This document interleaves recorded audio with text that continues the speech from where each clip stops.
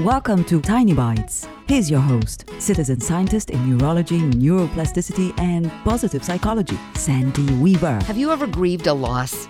It could be the loss of a pet, a partner, a job, whatever. It was a painful loss to you. Sleep would help you forget for a few blissful hours, and when you awoke, that big knot in your stomach came right back, right? Yeah, I've been there too. Most of your friends were probably very kind for a while, and if you're like most of us, you had that one friend who was ready for you to move on before you were ready. How did that make you feel?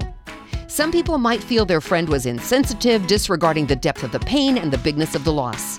Okay, it would be normal to feel that way, and yet that sort of blaming and shaming, whether it's done out loud or in the privacy of your head, is counterproductive.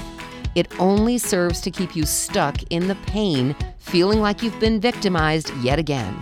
Instead, thank the friend, either out loud or in the privacy of your head, for reminding you that life does go on when you're ready. Who knows? Your friend might even help nudge you back into normal life sooner.